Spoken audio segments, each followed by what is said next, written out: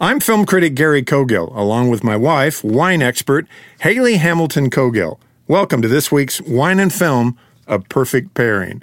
Now, today I'm going to spend some time looking closely at the movie called The Legend of Tarzan, starring Alexander Skarsgård and the great Samuel L. Jackson.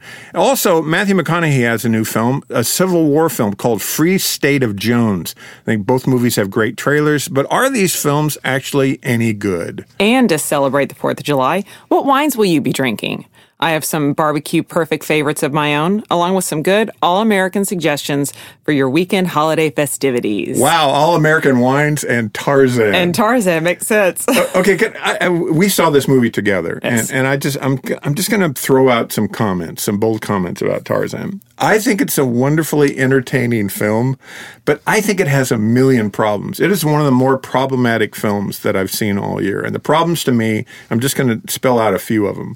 One of the problems is that all of the guys in the Congo jungle, because this is the legend of Tarzan, and it's been made in movies for years and years, including the great Johnny Weissmuller television series back in the day and movie series in the 30s. But this is about a Brit who is raised by gorillas and then gets married, finds Jane, goes back to England, becomes a lord, Lord Greystoke.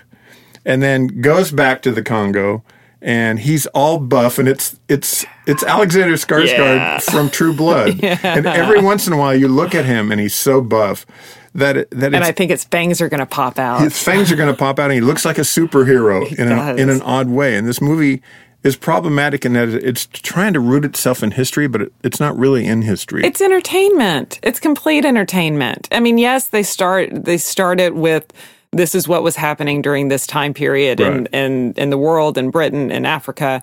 But no man was ever raised by gorillas. It's entertainment. I don't know. I read some of those tabloids that Amy Grant was raised by African wolfhounds, but I'm not quite sure. And Ross Perot was raised by space aliens. Listen, apart from that, I love the whole Tarzan. I love the whole legend of it. I love Edgar Rice Burroughs' books. But when you get to the Congo, all of the members of the tribe in the Congo look like they're straight out of Compton. They look like they're out of another movie, and they all look like they're Hollywood guys. And then it's a great Jaimin Hansu is the head of the tribe. All of the animals are computer generated, but they look pretty good. The animals looked awesome. They looked really, really good. I don't think this movie's on the legend or on the same level as the Jungle Book as well, but everything I'm going to say wrong about it, especially the head of one tribe speaks perfect English, and it's real odd. And then they make fun of things. There's a reference in the movie to Blazing Saddles. There's a joke, and it's the great Christoph Waltz is the bad guy in it. Of course, he's got a rosary that he kills people with, made from spider webs. There's just all kinds of odd stuff, and every once in a while, I'd sit there and I go, "This is just going to fall apart." And then it's kind of fun and entertaining because it's an old-fashioned B movie. It's reminded me of Sinbad and the Seventh Voyage of Sinbad and those old movies. So in that sense, I think it has a high entertainment value when it's trying to be historical because it's written by the guy that wrote Hustle and Flow. Really? Oh, I didn't realize that. Isn't that awesome? Yeah. So there's all these Civil War and racial tones and slavery references throughout the whole thing, and it kind of never earns that right because it's really just a B movie. Anyway, that's kind of my take on The Legend of Tarzan. I'd rather talk wine with you. I'd rather talk red wine with you. Well, it's perfect if you think about what you have on your barbecue. And I will say, I love Tarzan just because I thought it was fun. You did? You got teary-eyed. I did. Well, I like animal movies, and I thought it was sweet.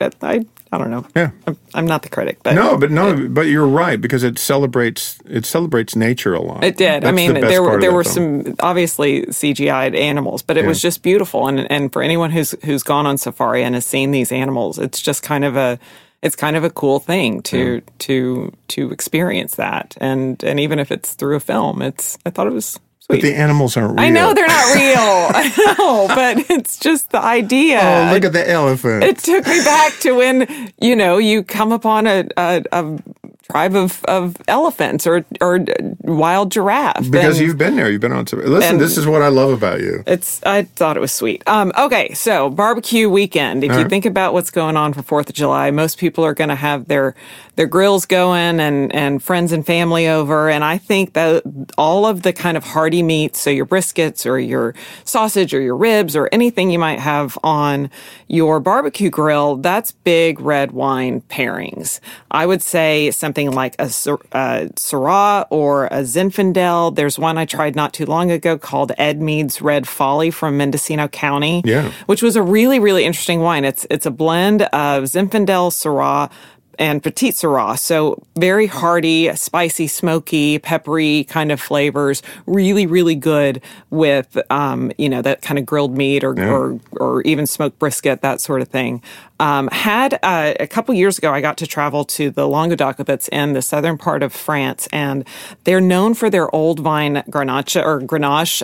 It's Grenache in Spain, and it's all of this highly, highly concentrated because these vineyards are, upwards of 90 or 100 or 110 years old, that can produce this very, very intense, highly, very concentrated wines. And then again, not too long ago when I was in Spain in the Toro region where they have either Tinta de Toro or Old Vine Grenache. And again, these really, really big wines. A couple that I loved was Leon Barral, who farms almost like biodynamically plus 1,000. Dieter Barral's is so kind of so clean and very green and how he makes his wines. And then, I love my Numancia from the Toro region of Spain. Really, really bold wines with lots of finesse, though.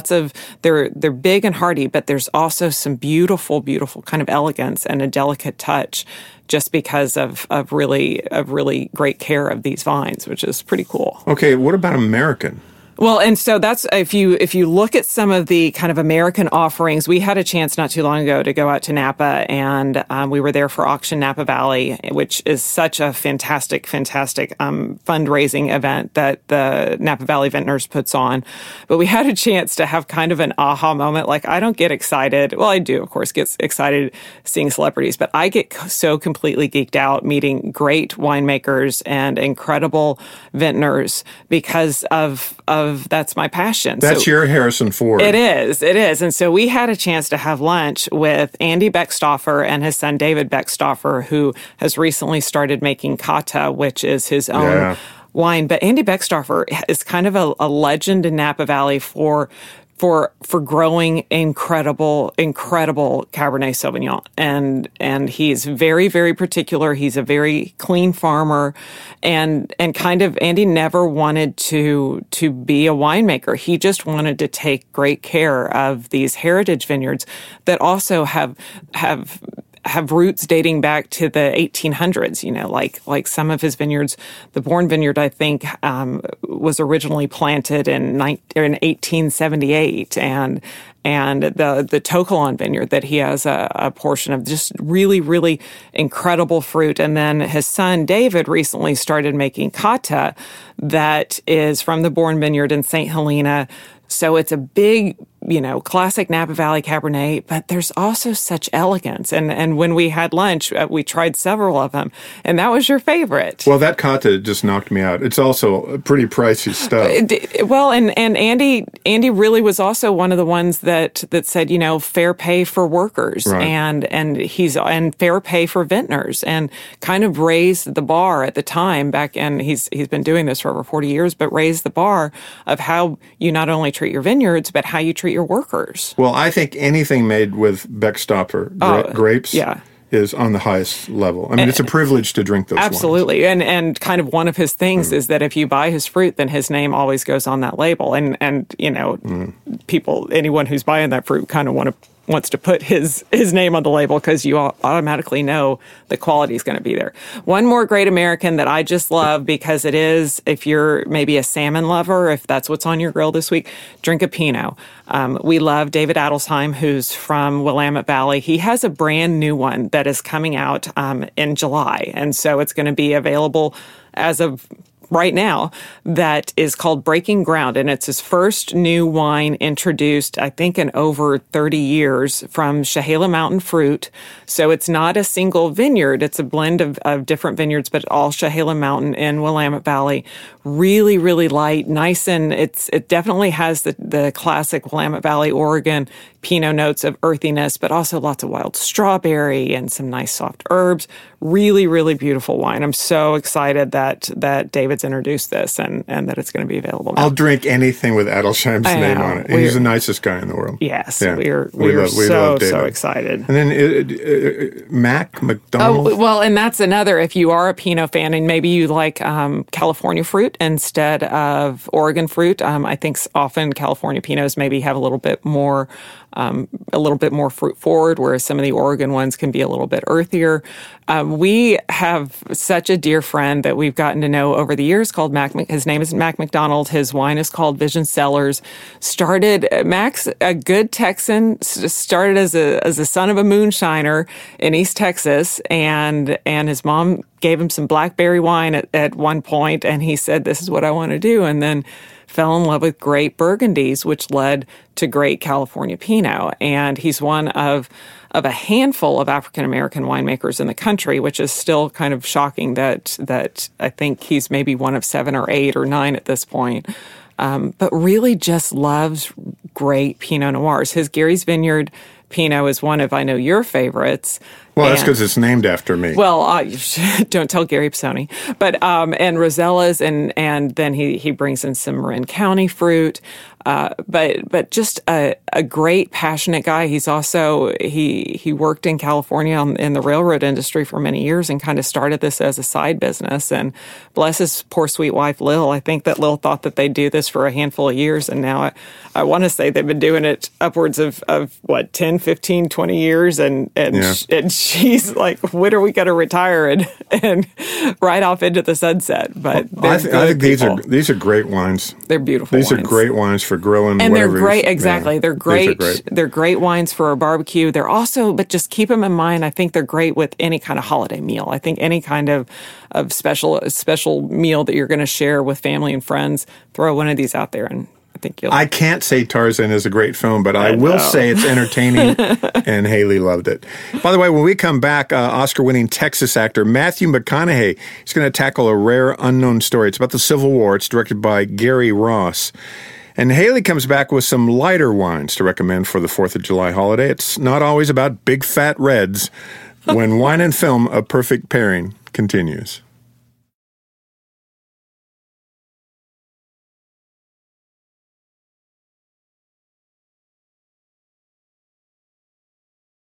And we're back on A Perfect Pairing. And Haley, we talk about big fat red wines all the times, like Cabs and Syrahs and Red Zins. And to be honest, I love the big red wines, but we're going to get to some lighter wines in a minute. Can we talk about this Matthew McConaughey film? Yeah, absolutely. Okay, Free State of Jones. We saw this film together, too. And I'm going to say right up front, it's a great history lesson, because he plays a guy that I didn't know anything about, Newt Knight, back in 1863. He was a very poor white Mississippi farmer who fought for the Confederate side, got fed up, and basically ran away from battle, and formed a group of people, slaves, other poor white farmers, people that were completely disenfranchised, and kind of formed his own militia. And he's a fascinating... And went and fought the Confederates. And he's a rebel against a rebel. He's a rebel. And what's interesting about him, I find him fascinating. I find the film, directed by Gary Ross, to be almost kind of boring to watch as a film. In fact, I think an hour into it, I looked at you and I said, this is the slowest Civil War film I think I've ever seen. Not that it has to have pop and sizzle all the time to it. And yet, every time I'm watching the film, I'm interested in what I'm watching. I'm just not very entertained by it. Mm-hmm. And also, the film is completely infatuated. Gary Ross directed Seabiscuit, which I think is a much better film. And he did The Hunger Games, the first one. I think that's a better film than this. Mm-hmm. But I'm going to say all these things that are wrong with it, but it makes me want to read more about that story. And also, McConaughey is very good in the film. He's kind of sullen and sunken, and he's poor, and they don't eat very much, and they're almost like Walking Dead, and they're fighting, and they don't want to fight anymore, but everyone around him is as interesting as he is, and they kind of cliff note everyone. His wife is kind of a cliff note. Both wives. Oh. Also, isn't it fascinating about Newt Knight? Newt had 2 wives. He had a black wife and a white wife, and they had kids, and they all lived together. That's another movie. Right. I'm fascinated by that. And I was really concerned going into a Civil War film that it was going to be the white guy rescues everyone. The white guy, we have a lot of these films, and they're becoming numbing to me. That the really cool white guy comes in and rescues a black culture, and that's really not this film. I mean, everybody in this film holds their own weight. It's just the film does not explore all of them. Right. Yeah, I think it's a real interesting film. It's gotten pretty much ripped in the press, kind of like Tarzan's been really ripped in the press. But Tarzan is an entertaining value film. This has a low entertainment value, but a high intellectual content. Right. That doesn't happen in films very often. Right. Well, and I'm such a history buff and love a good kind of historical drama. And I think it was just kind of interesting that they didn't flesh out the characters enough, but they also, they just didn't talk enough about how all of these people can all of a sudden agree to live and work together. And if this is supposed to be a historical drama, is that really what happened? Yeah. They make they cliff notes everything. Yeah. They make one reference that that the whites and the blacks in this little militia that he's formed are not getting along. Right. For the most part, they're all camping out together and, hanging out and basically around a campfire and sharing food and all that stuff. And I think it was probably much more difficult than that. Absolutely. And then there's always these flash forwards in the movie where they flash forward to a trial, I want to say in the 50s. Probably. About whether it was legal for a white to marry a black woman. Right. And which is true. And so there's all these references in that family lineage to that. But it probably wasn't necessary. The whole flash forward, I understand that the family obviously went through it, right. But it just didn't. It seems like they could have maybe fleshed out the characters or even just the storyline and why. So if this Free State of Jones actually existed, how, why people even went to fight in the beginning for these plantation owners, and why these very, very poor white farmers that really didn't have anything more than any of their African American friends.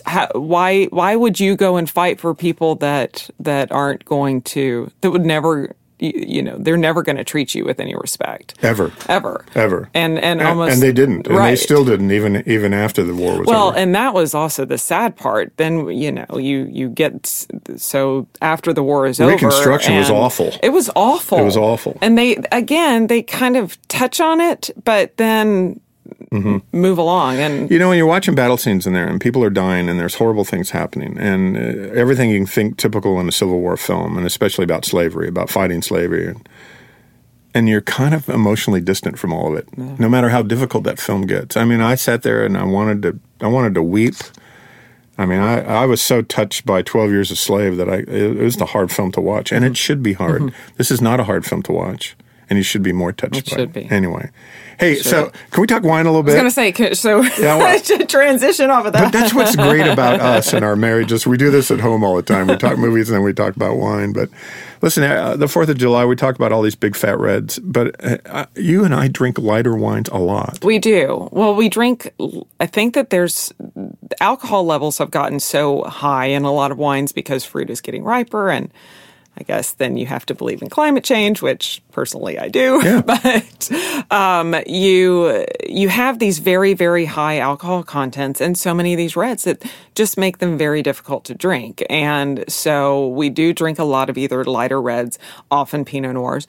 Old world wines have a lower alcohol. There's just I think that it's traditionally not as warm in some of these, and I say old world, so France, Italy, Spain, Germany, And so alcohol content is lower, which this make them more approachable and more food friendly. But then we do drink a lot of either white wines and a lot of rosé. Hey, I'm going to say as a guy, a rosé on a hot summer day in Texas when it's 100 out. It's perfect. It's perfect. It's so, well, because I think you get the nuances of a red wine without the weight. So because rosé is made from a traditional red wine grape, and so you're going to have some of these really, really nice light rosé wines. A few that I love, Domaine Haute, as well as Miraval, both from Provence, the kind of land of classic rosé. Isn't Miraval? It's the Brad and Angelina rosé from Provence. Because they donate some of the profits. Yes, yeah. yes, and it's really good. It's beautiful. And then from another one from Willamette Valley, though, that we love, Rosé of Pinot Noir from Stoller. I think it tastes like strawberries and watermelon and tangerines, and it's so good. Why do I like the lighter color rosés? Because it's traditionally you're not going to have the fruit on the skin as long. You're going to press them pretty quickly because the skin is actually what gives the color to the rosé. So it's not going to, the tannins, there's tannin in skins. So it's traditionally going to be a little bit lighter flavor and just not as intense. I like that. I think that there's a range of everything. Also, the lighter wines also sometimes are made from lighter grapes. So a rosé made from a Sangiovese or a Tempranillo will be a darker red just because it's a heartier red wine grape. I tend to like also, in this hot weather, a good Sauvignon Blanc. I just don't like the big grapefruit bombs. I agree. And there are a few that we love. We had one the other night from Ladera, which is up in Napa Valley. That's beautiful wine. So it had a lot of citrus, but it also had these tropical pineapple flavors, and we paired it with just a lovely little salmon with kind of a wasabi pea kind of puree that was it was the perfect little balance. I thought it was beautiful. Another one, we had a chance to visit Cuvayasan not too long ago out in Napa, and their Solitaire Carnero Sauvignon Blanc from the Solitaire Vineyard, just beautiful, really light, nice and kind of grassy, and still had some of that nice citrus, but not the big grapefruit punch because I'm not as much. We tend to not like the big intense ones as much. Yeah. Hey, I've got a couple surprise questions for you when we come back, Ooh. And I assume you do. We're going to take a little break on A Perfect Pairing. Surprise questions for Haley. It might not have to do with barbecue, and it might not have to do with wine, so get ready for this. I'm sure the same goes for her. We'll be right back.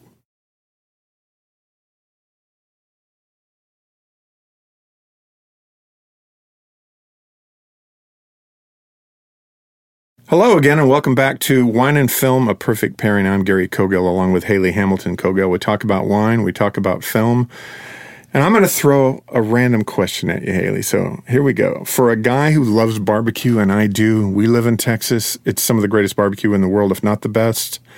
But gosh darn it, sometimes I just want an ice-cold beer. And I'm finding the more wine I drink, the more I'm starting to like beer. Well, I love that. Is that odd? Do you find this a lot? I would say sometimes it's the opposite because it's hard sometimes to get guys to drink wine when they're so used to drinking beer. I flip-flop the whole thing with you. Yeah, but I think that it seems the beers that you like are more kind of the artisanal craft beers. A lot of our local Dallas breweries you seem to like a lot of good Hawaiian beers that we love, but a good IPA or something that has a little bit of weight that's not just your typical kind of, I don't want to say brands, but your light American beers. You want something that has a little bit more character. Oh, some of them are like flavored water. and I've been a connoisseur of those beers. But all of a sudden, I'm finding that maybe it's my palate because of wine, because I'm exploring wine with you in our world together, that when I explore wine, I often in talking to winemakers with you, they want to go have a beer. Well, I think that at the end of any day that you've been tasting wine or making wine or working in a winery or in a vineyard, if you're tasting wine all day, your palate gets exhausted, and all you want is something light and bubbly. And if you think about anything that you would drink a beer with, though, you could also drink a champagne with. And so yes. I tend to, or a sparkling wine, any kind of sparkling wine that you love, because it's just traditionally going to be a little bit lighter, and it's still going to have a lot of flavor. It's still going to have a lot of character, but maybe not the weight of some still wines. And sometimes I just want a Moscow Mule or a martini. Or a dirty martini. A super dirty martini like last night. All right, what do you have for me? So I know, and this is so much fun because you have interviewed Matthew McConaughey so many times over the years. I have. And it always seems when you've interviewed him that he plays well and he reacts well and he gets into his interviews. Is that accurate? Is he a good interviewer? All right. So here's the deal with him, and he's either good or horrible. Really? And if he's in a really good film, it's a fantastic interview. Mel Gibson was like that for years. But every once in a while, when I used to interview back in those bad romantic comedies, like with J-Lo and some of those films, he was in a bunch of bad films for a long time, kind of became an industry joke. Mm-hmm. And I would ask him a question, and he would take 30 seconds of just looking around the room. Wow, Gary, and he'd starting to sound like Al Pacino, but he would not, and he'd look around the room and grandstand everybody, and then finally look at me, and I'd say, Matthew, I'm right here. Can we talk? I'm right here. Let's go downtown to Chinatown. I'm eye to eye right here. And then, but lately, I think he's turned it on. So he's either a really wonderful interview or he's one of the worst in the world. And I think it depends on how good the film. If you're going to interview him about Free State of Jones, that's probably a really great connection, mm-hmm. or Dallas Buyers Club. Mm-hmm. Or really any of the films he's done the last few years. What was in Louisiana that he did with What was boys? That little film with the two boys? What was that that called? Oh, I'll have to think of that. But that was such a good movie. It was like a one-word title, I think. Yeah. Where he had the canoe up in the tree. In the tree. Oh, it's such a good film. He's been making better films. We're bringing up films that I can't remember now. I'm having a roadblock. Yeah. Okay, I'm going to ask you another question. So I know you as a wine expert. I also know you as a wonderful cook. But I know that you don't eat meat. You'll eat some turkey and you'll eat some chicken, mm-hmm. but you don't eat beef and you don't eat red meat. Right. And I've never seen you take a bite of that. I've seen you cook it 100 times. So is that a roadblock if you don't eat meat but you cook meat? Well, that's what I have you for. I'm the taster. Exactly.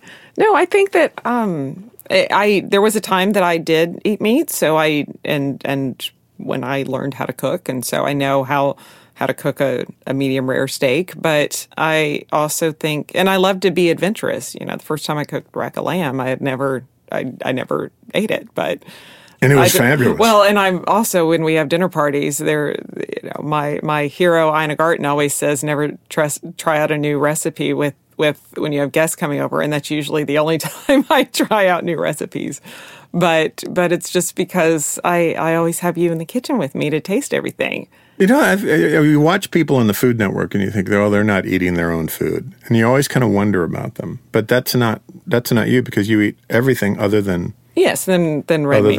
Other than red meat. And I think you cook a fabulous tenderloin. Well, and if you just know how to, I think that you have to figure out, you have to know if you're going to cook how to season, and as long as you understand that, then you can usually figure out anything, and then that's why I have you to taste test. Well, that's the answer. I'm the taste tester. You're the taste test. That's a good thing. You're the taste test. Hey, can I bring up a weird Tarzan? Absolutely. Do you mind if I bring it up? So there's this documentary out there made by a guy from Louisiana, and the documentary is called Tarzan, Lord of the Louisiana Jungle, because back in 1918, it was they made a Tarzan movie about 60 miles west of New Orleans in Morgan City. And in Morgan City, all this film crew came in 1918. They made a silent movie about Tarzan, and they came in on railroad cars, and they brought their whole crew, and they brought a whole bunch of chimpanzees, a bunch of animals. And then when they were finished making this silent movie, they hired all the locals as extras. They were all the jungle folks. They let the chimps go in Louisiana, and for years, they didn't take them back. They didn't take care of the animals. They just let them run wild. It's insane. It's insane. And for years, there were chimp sightings around Morgan City, which makes you feel bad for the animals. It's horrible. I hope some of them became good pets, but I think some of them were pretty large. Yeah. So they were let go kind of on the bayou. That's quite terrible. But if you can find this film, it's a documentary. It plays at film festivals every once in a while. It's called Tarzan, Lord of the Louisiana Jungle, and it's about the making of this 1918 silent film. And I think the only copy of it left of the silent film, if you can find it, is probably 60 minutes long. Wow. I've never seen the original all the way through. I've just seen bits and pieces of it. But this documentary is great. Hey, really fun talking today. Isn't that fun? This was yes, absolutely. Yeah. Today was a great day. Just want to say if anyone would like any information on any of these films or wines that we talked about, check out our Perfect Pairing blog.